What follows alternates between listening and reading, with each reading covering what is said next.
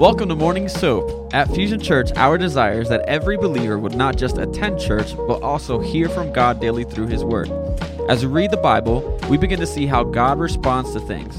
Doing daily devotions repatterns the way we think, transforms the spirit of our mind, and helps us become more like Jesus. Join us here, Monday through Friday, as various pastors and leaders at Fusion Church share devotion and teaching through that day's soap scripture. Download the current soap reading plan at fusionchurch.cc/soap. Let's pray. Father, we thank you for your word. We thank you for what you will reveal to us today through Judges 16. So, Father, we pray for wisdom and insight as we look into your word. And, Father, would you give us application and next steps for each of us? We pray this in Jesus' name. Amen. Okay, folks, we are in Judges 16 this morning. You all know the story of Samson and Delilah, but I'm going to read it and then we'll jump in and see what we can get out of this today. Let me make sure my volume's up. Here we go. All right, so Judges 16, entitled Samson and Delilah. One day, Samson went to Gaza where he saw a prostitute. He went in to spend the night with her. The people of Gaza were told, Samson is here. So they surrounded the place and lay in wait for him all night at the city gate. They made no move during the night, saying, at dawn we'll kill him. But Samson lay there only until the middle of the night. Then he got up and took hold of the doors of the city gate, together with the two posts, and tore them loose, bar and all. He lifted them to his shoulders, carried them to the top of the hill that faces Hebron. Sometime later, he fell in love with a woman in the valley of Sorek, whose name was Delilah. The rulers of the Philistines went to her and said, see if you can lure him into showing you the secret of his great strength and how we can overpower him, so we may tie him up and subdue him. Each one of us will give you 1,100 shekels of silver. So Delilah said to Samson, tell me the secret of your great strength and how you can be tied up and subdued.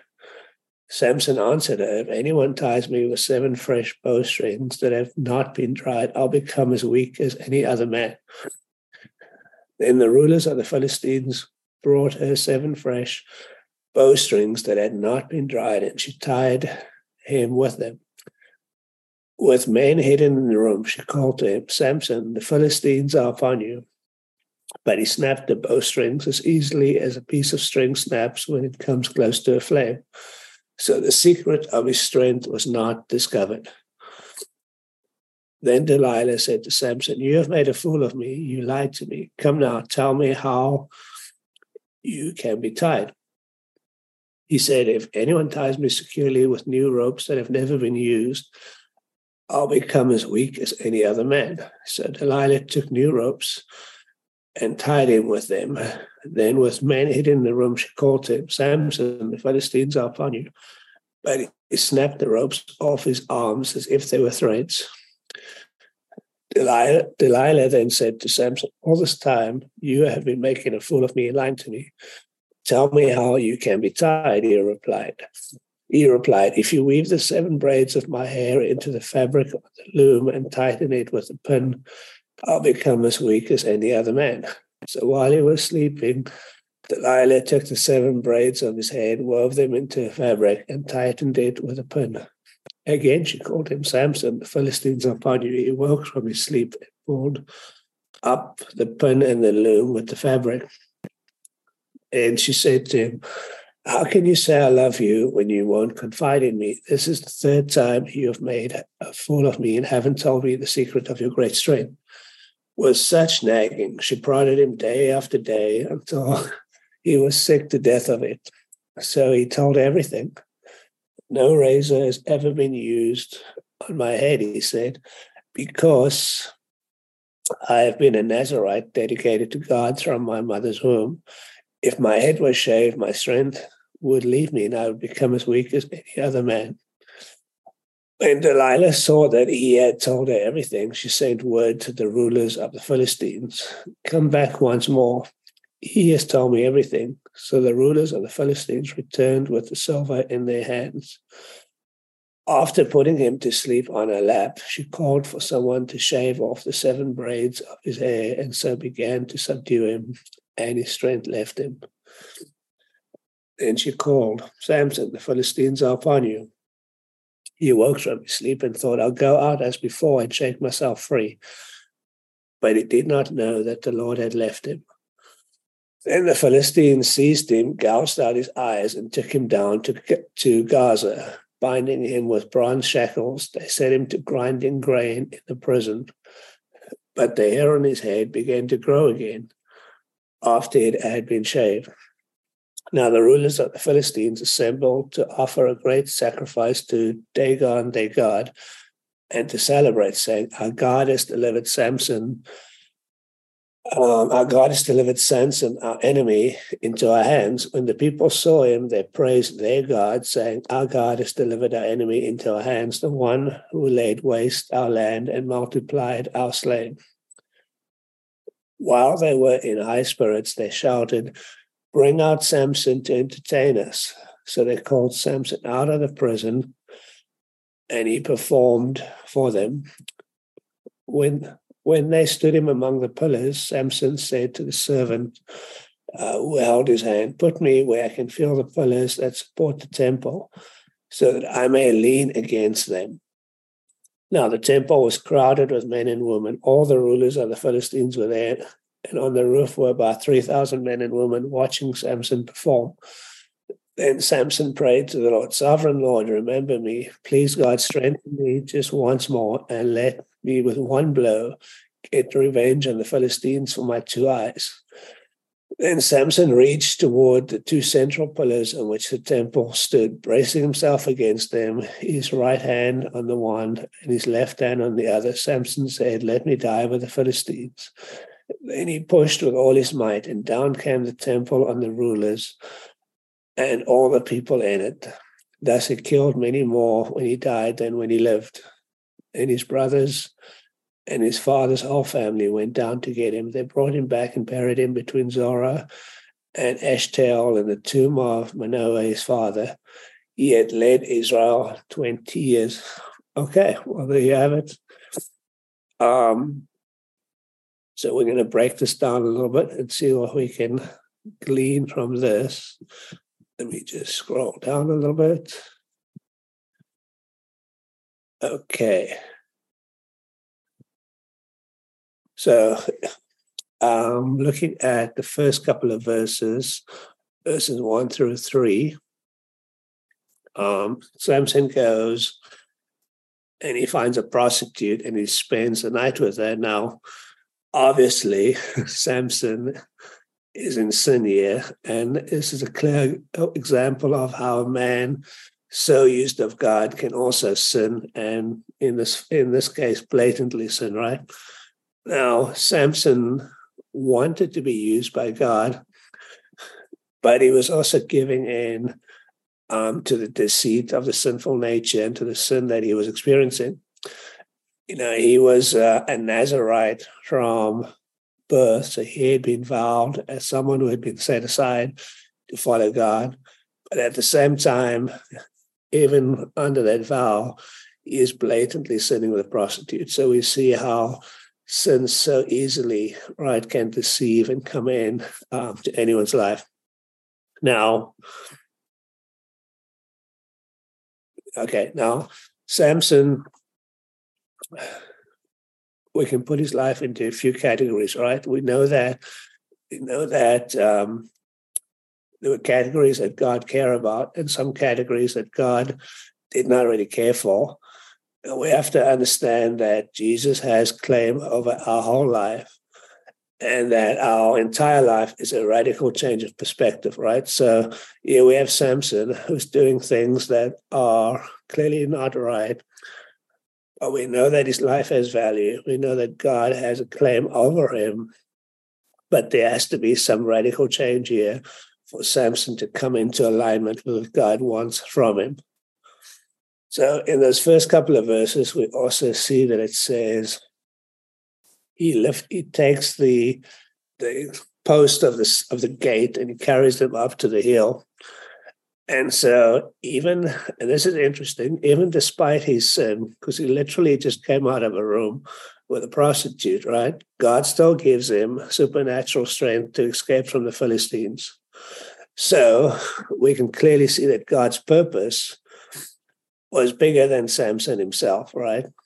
God was giving Samson the power to fulfill his purposes despite Samson's sin, not because of his sin. We have to be clear with that it's despite his sin, not because of his sin. Now, moving down we're around verse 4 and 5 now, and it talks of the time that he meets Delilah, he falls in love with her,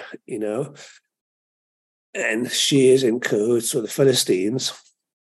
So now this is the second time that Samson fell for a woman. So another example of the pain and ruin that came into Samson's life because he was not guarding his heart, right? Now, if you go back to chapter 15, you'll see some other examples of Samson pursuing worldly things. But let's talk a little bit about this big issue. And I think if we break it down, the big issue here is Samson, even though he was called of God, was choosing not to guard his heart. So, give me 1 second here. Allergies are attacking me today. Okay. So here we go. So let's talk a little bit through this idea of how do you guard your heart. Now, because God understands how important it is to guard your heart, there are numerous Bible verses that talk about this. So let's look at a few. Romans 12:2 says, "Do not be conformed to this world, but be transformed by the renewal of your mind, that by testing you may discern what is the will of God, what is good and acceptable and perfect." So clearly Samson had some issues with discernment, right? He was not putting himself in situations, or possibly he wasn't learning from past experiences, right? Because his mind was not being renewed. Okay, Colossians 3 verse 5 says, "Put to death, therefore, what is earthly in you, sexual immorality, impurity, passion, evil desire, and covetousness, which is idolatry." Colossians 3:1, "If then you have been raised with Christ, seek the things that are above, where Christ is, seated at the right hand of God." So seeking godly things, right? Living in a godly way. I'll just mention one or two more here. Philippians 4:7, "And the peace of God, which surpasses all understanding, will guard your hearts and your minds in Christ Jesus." So this issue of guarding our heart is kind of a big one. I'm going to scroll down in my notes a little bit. So Proverbs 23 says, "Guard your heart above all else, for it determines the course of your life." Okay. Now, that word, well, God in Hebrew, which I'm not going to try to pronounce, means to keep, to watch, or preserve. And it carries this idea that it's not a one-time deal. It requires a continual effort, right, to guard our hearts. We need to keep watch. We need to be careful not to let anything infiltrate our hearts. So let's talk about some ways that we can guard our hearts. Okay, so one is be self-aware. So we need to understand our emotions, our triggers, our vulnerabilities, right? Samson had an issue with this, right? He knew that he was susceptible to lust and sexual desire, but yet he kept putting himself back into those situations. So there was a lack of self-awareness that Samson had. We have to be aware of our emotional state to take the necessary precautions when needed. So there were things that Samson could have done, right? He could have had wise counsel around him. He could have done many things, but he chose to, he made mistakes over and over, partially because of a lack of self-awareness. And the second thing we can do to guard our hearts is to be situationally aware. So, where am I? Are you in the midst of trouble or chaos? Are you in a place where peace is dominant, or maybe chaos is dominant? So, where are you physically placing yourself? So, be situationally aware of the environment that you're in. Identify potential dangers, right? So, Samson's repeated encounters with Delilah, and she was manipulated by the Philistines, shows how failing to recognize potential dangers can lead to heartache and trouble. Right, so there was a lot of triggers here that he didn't see. So guarding your heart involves being aware of people or situations that may exploit your vulnerabilities. And I guess the first thing is you need to know your vulnerabilities before you can be aware of the people that want to exploit that. So what are your open doors? What are the things that are guardrails for you that you have to put in place?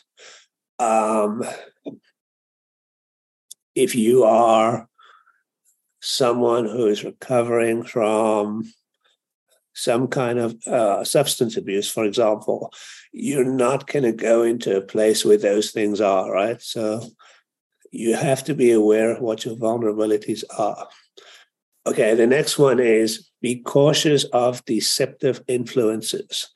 Now, Delilah was very cunning. She used all kinds of tactics to discover the secret of Samson's strength. And this shows us the dangers of being deceived by others with ulterior motives, right? We have to be constantly watching for these deceptive influences. Guarding your heart means being cautious of people who may not have your best interest at heart.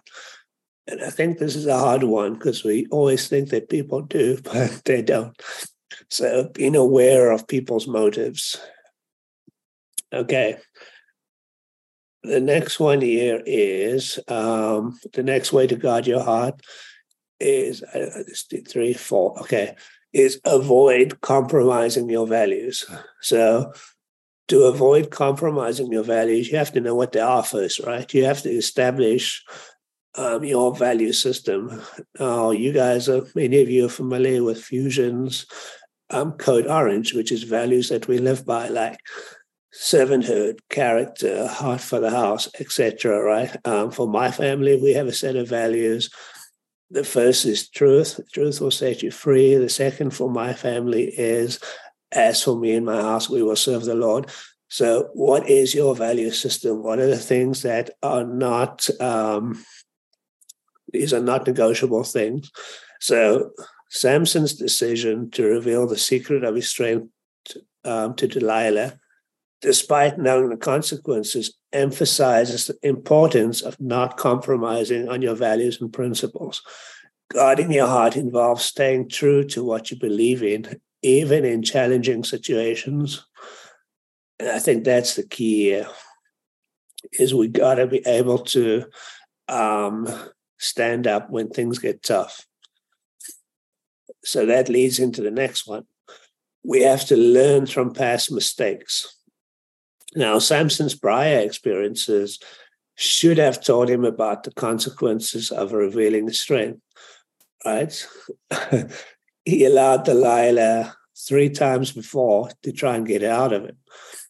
Other things that happened to him. So guarding your heart means learning from past mistakes and making wiser decisions in the future.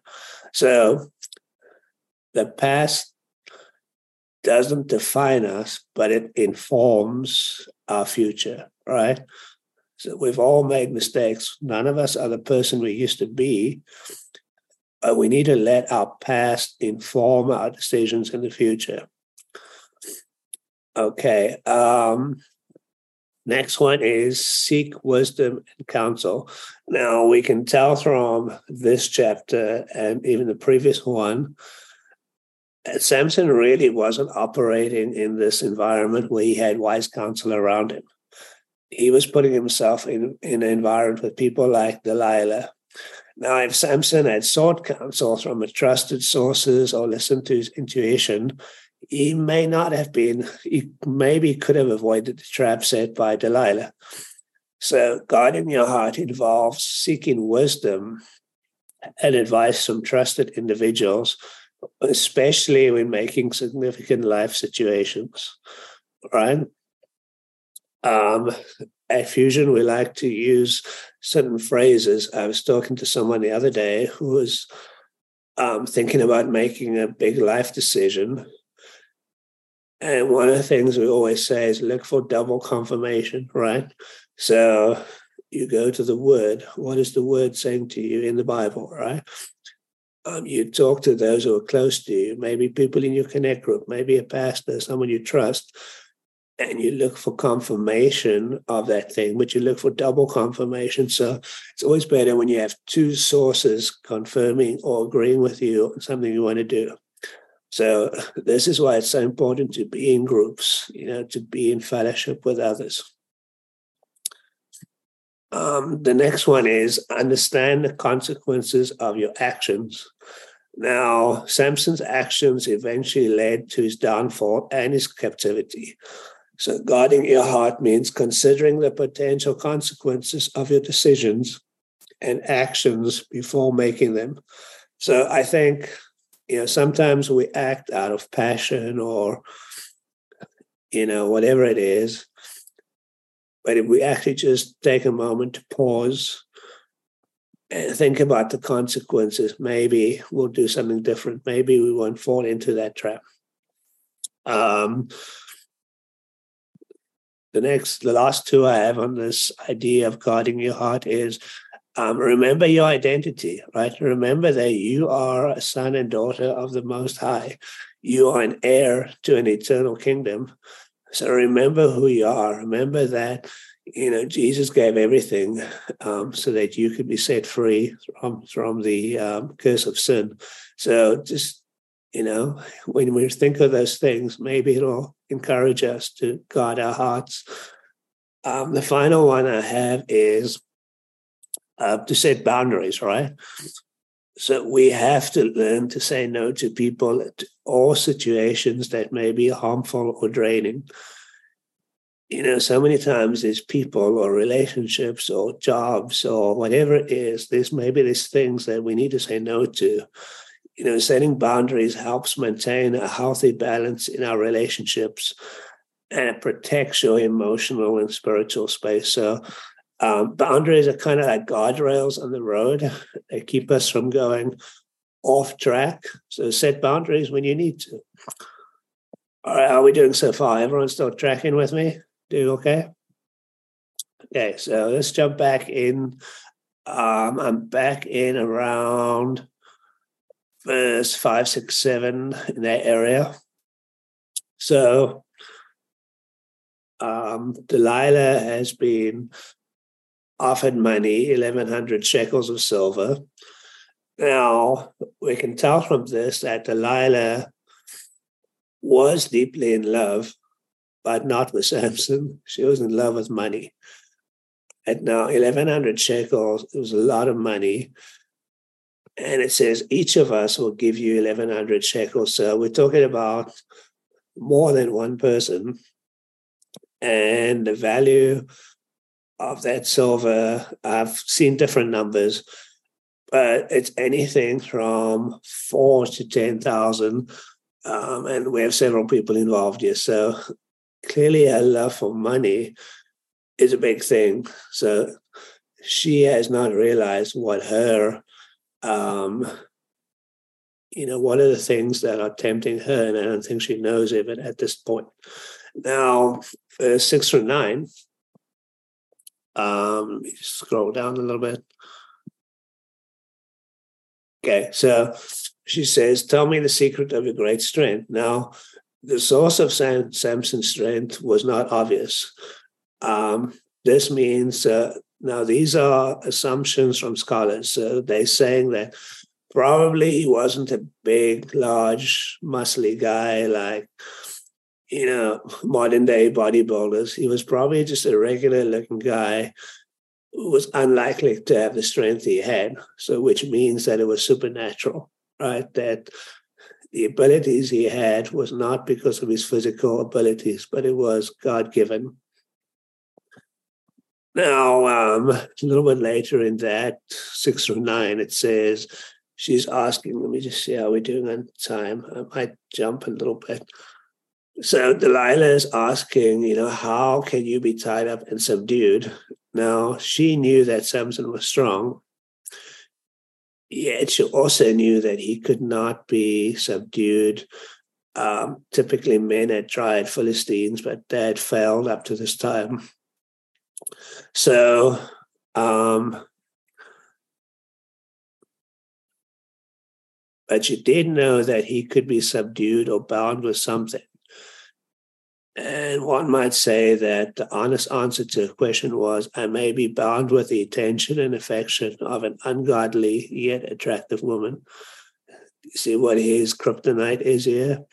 So the Philistines physically could not bind him or capture him, but yet this ungodly attractive woman is able to mislead him. And so the story goes on. A couple of times she tries. Eventually she says, verse 10, you've made a fool of me. You lied to me. Come now, tell me, how can you be tied? And so she finds out that if his hair is cut, he would lose his strength. I'm going to scroll down here a little bit. So it would seem that the romantic attraction made Samson lose all sense, right? So what are the things that get you to that point where you make poor decisions like Samson? There was really no good or rational reason that Samson continued this relationship with Delilah or even entertained her prying into the secret of his strength. And Samson is a really good example of how an ungodly relationship can warp our thinking, right? How it can deceive us. Samson allows this bondage of wear the time with ropes, blah, blah, blah. And he allowed it because he refused to escape the situation. So I think a lot of people today are in a similar place of sin, compromise, and bondage, where we refuse to escape the situation, right? Because the whatever the sin is seems so appealing that it's like, well, I'm going to stay in this because it has value for me, right? So I think many of us are easily deceived, like he was. Now, I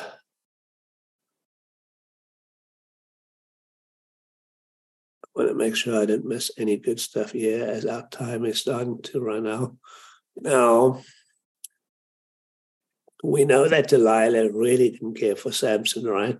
Now, his continued commitment to her is a remarkable testimony to the power of blind, irresponsible love, right? This guy is smitten with her where she really doesn't care about him. She cares about money. Now, tragically, Samson's heart was with Delilah, and her accusation was a manipulative projection of her own heart, which was not with Samson. So finally, he reveals to her what happens. She puts him to sleep on her lap. And again, you see the control she has over him. He's just kind of revealed everything to her, and she's able to kind of lull him into sleep. So his defenses are down. His guard is down. Okay, so after he goes to sleep, she uses these sweet words. Now, think about this for a second. Samson's hair is cut off. She gets someone to do that.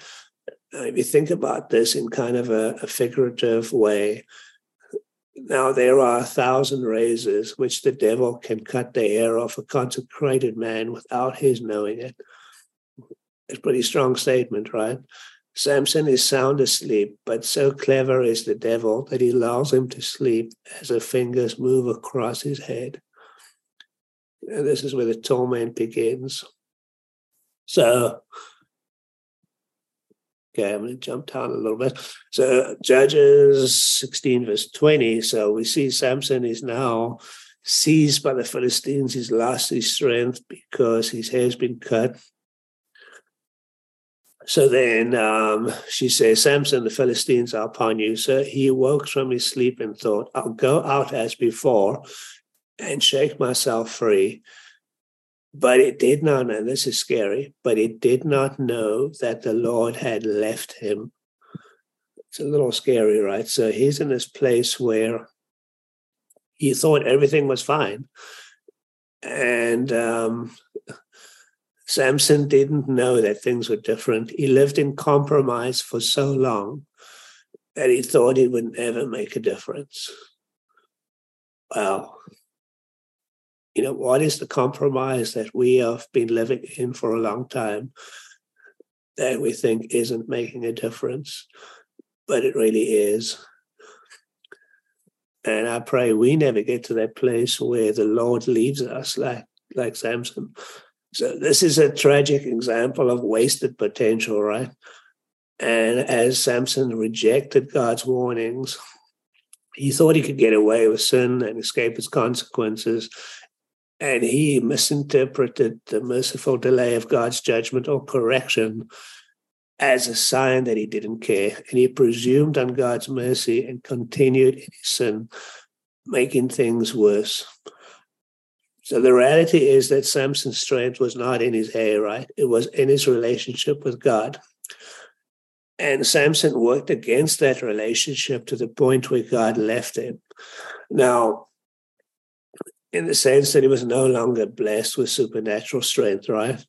Now, they took him, gouged out his eyes, shackled him, set him to grinding grain in the prison, basically humiliating him, right? But, verse 22, the hair on his head began to grow again after it had been shaved. Now, it was fitting that Samson was blinded in his imprisonment because it was his eyes, right, that attracted him to these ungodly relationships. You know, he failed to restrain his attraction to women, and that brought him into bondage. Now, the interesting thing here is it says his hair began to grow again. So in some ways you can think that hope is returning, right? That even though the Lord had left him, I think as his hair began to grow, probably Samson could feel that.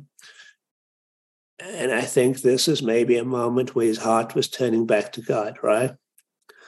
So, a couple of questions here. If the Philistines knew that his hair was the secret, why didn't they stop his hair from growing? Shave it every day. But the point is that people who really are wicked at heart, typically, are not wise in things, and the scripture calls them fools, right? So when Samson's hair began to grow, what did it prophesy? Well, first it prophesies hope for Samson, and that I will be bound to say that he put his hand to his head and felt, anyway, and he felt it coming back, right? And he says to God, will you allow me to strike one more blow? So now Samson's been mocked.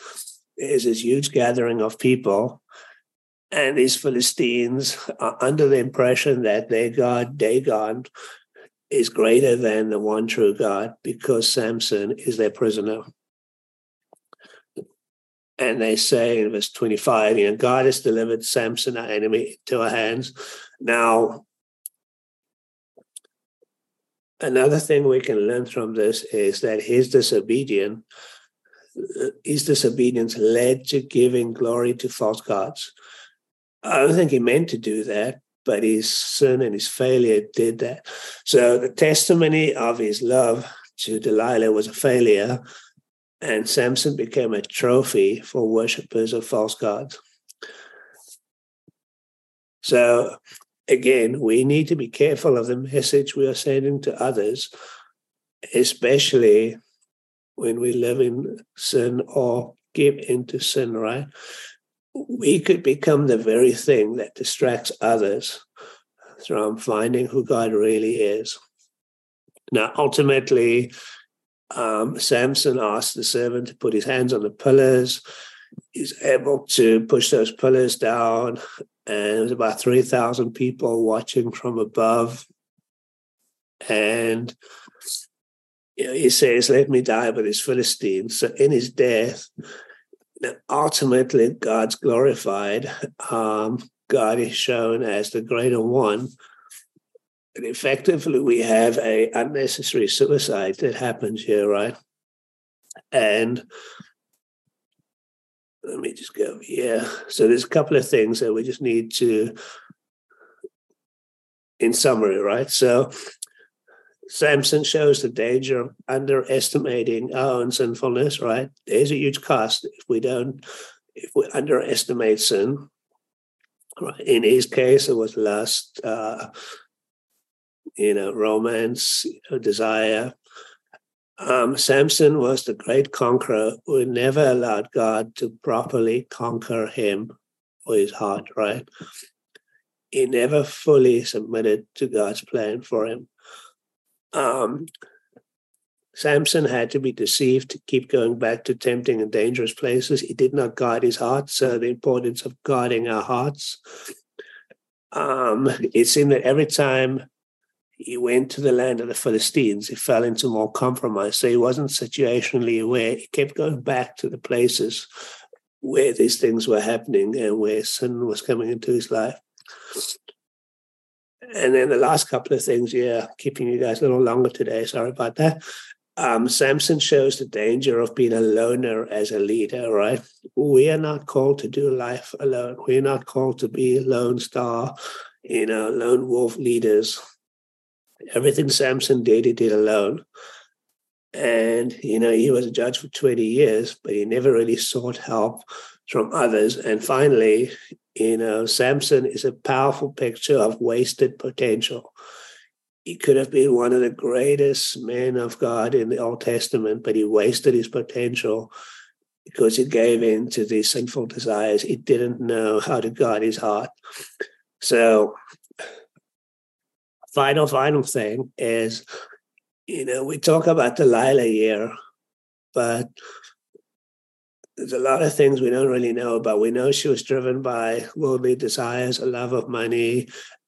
She had stopped at nothing to fulfill her love for money. And basically, she dishonors herself by prostituting herself for financial gain. So again, she's in with the wrong crowd. She follows a false god. And we don't really know what happens to her. We don't know if she was in the temple that day watching. If she was, then we do know what happened to her. But again, this is a picture of a person we don't want to be. So anyway, here we have Samson, a man called of God but deceived. And so I hope that you got something from this. I hope that there's a few life lessons here that will help you.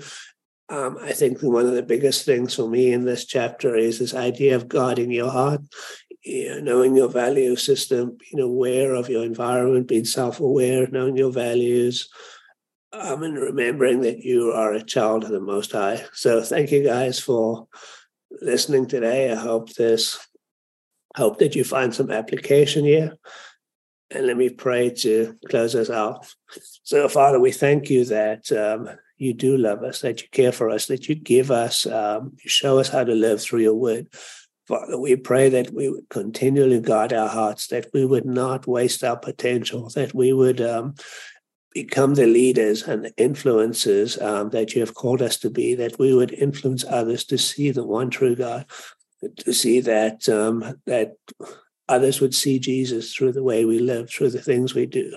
So, Father, I pray that you would teach us today, that you would show us things that we might need to change, that you would show us relationships that we may need to cut off, or practices or things or people or places that might be unhealthy for us. So, Father, we thank you for your word. We thank you for the inspiration and the guidance that it gives us. I pray for each one that's on, that you would bless them today as we start a new week. And we pray this in the powerful name of Jesus. Amen. Thanks, everyone. I enjoyed that. Have a great day.